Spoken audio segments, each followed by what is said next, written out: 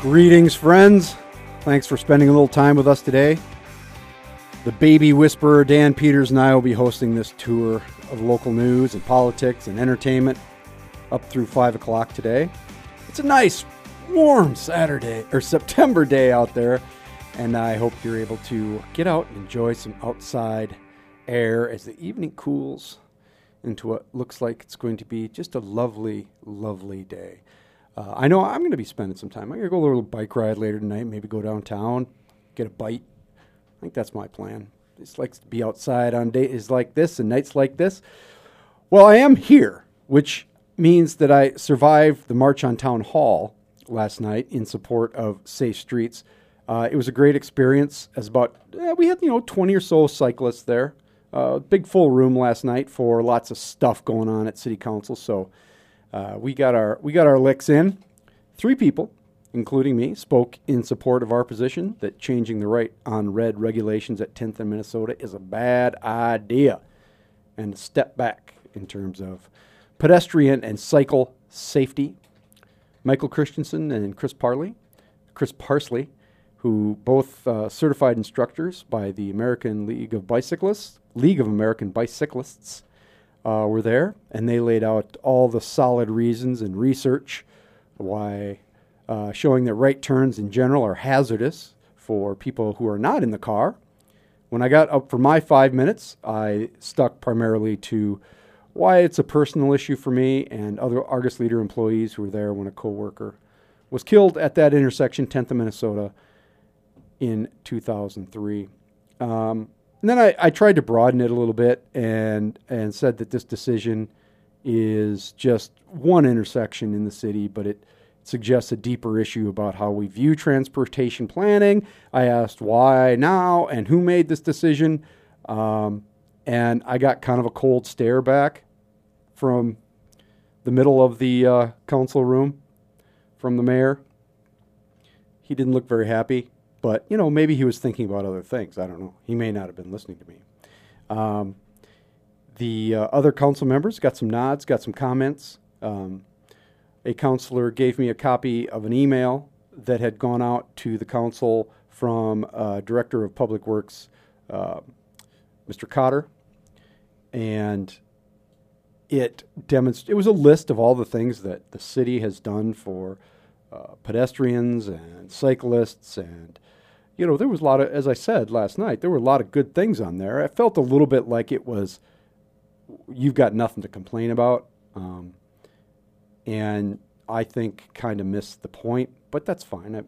As I said, many of the things on there were good things. I would quibble with some of them that they are, making it safer. In fact, some of the things the city does in terms of bike lanes and different things like that don't make it safer. The Russell Street bike lane, for instance, which is a 50-mile-an-hour road, it's got a 3-foot bike lane there, 4-foot, but it's always full of gravel and glass and car parts and roadkill and tools and everything else. It's really not a viable bike lane just because of that, but it's also pretty frightening when you're in the bike lane and people are coming by at 55 miles an hour. That's not making it safer, really. I don't think it was a good try, but there's a whole list of things, and every year all the stuff they've done in the city. And I said the city's led in many ways, just not in this one. Now I harbor no illusion that anything is actually going to happen from that conversation last night. Probably not. But we got to have our say, and I think that's important. It was just public input. There's no policy before the council to vote on, so in a practical sense, it probably doesn't matter what we said. The mayor isn't going to change the policy at that intersection.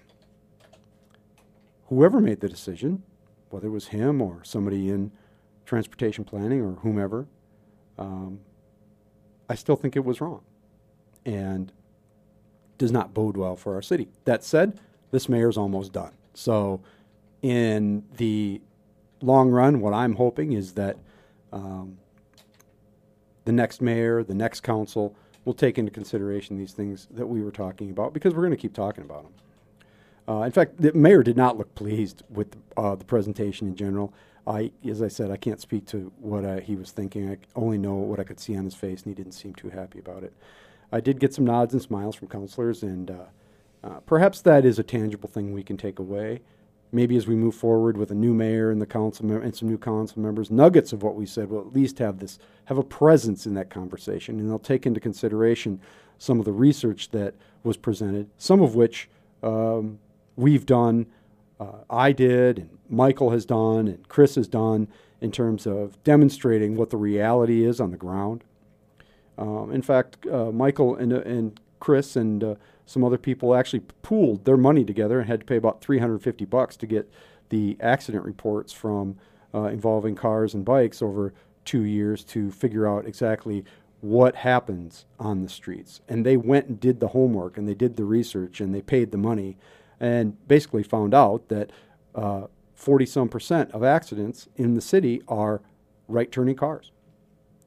And 3 of the 5 fatalities we've had with bicycles have been right-turning cars in the last several years. We don't have a lot of fatalities, and we're lucky about that. But when it happens, when somebody does turn right and hit somebody, it's bad. So we entered the public arena last night and tried to make our city a better place to live, and that's worth it. And I encourage everybody to do that, no matter what your issue is. Get out. It was the first time I'd done that. It was interesting for me. I'd been in journalism for, almost 30 years, and I'd never gone to speak at a council meeting or anything like that. It was a new experience for me, and one I enjoyed a little bit. It's up on the city's website, siouxfalls.org, if you want to go track down the tape. I'm going to try and clip out those bits where we were talking and post them in various places. I haven't done that yet, but you can go watch the whole thing if you want. It's at the beginning, so that helps. You don't have to slog through a whole bunch of other stuff. So that's I don't know if we'll talk about that again anytime soon. We'll see what happens, but it's been an interesting week since all that came down, and it's a topic that obviously is very important to me, and I think you should care about. We're going to talk a little bit about transportation in a minute. We do have a fun and engaging program on tap for you today in the second hour, for pretty much the entire second hour. Mr. Jonathan Ellis, the finest investigative and public policy reporter working in South Dakota, that's my opinion. He will be with us. We will hit a lot of topics. We always have a lot to talk about.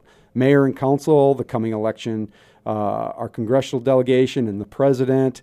I just like having Jonathan on the show because he's fun to talk to, and he knows a lot. And then coming up after the news at the bottom of the hour, Mr. Hudson will be in for the Weird Friends segment, and we're going to talk about a film that he is talking about, and I don't think he's involved with directly, but people he knows is, and that it's about Wilco. So there you go. That's why it's cool. Then we'll chat with Kelsey Passolt of KDLT News and find out what's going on in her world. But coming up after the break, it's the P&L statement. Today's topic: how we get around in our fair city. That's all coming up on the Patrick Lally Show. Information 1000 KSOO. Real event.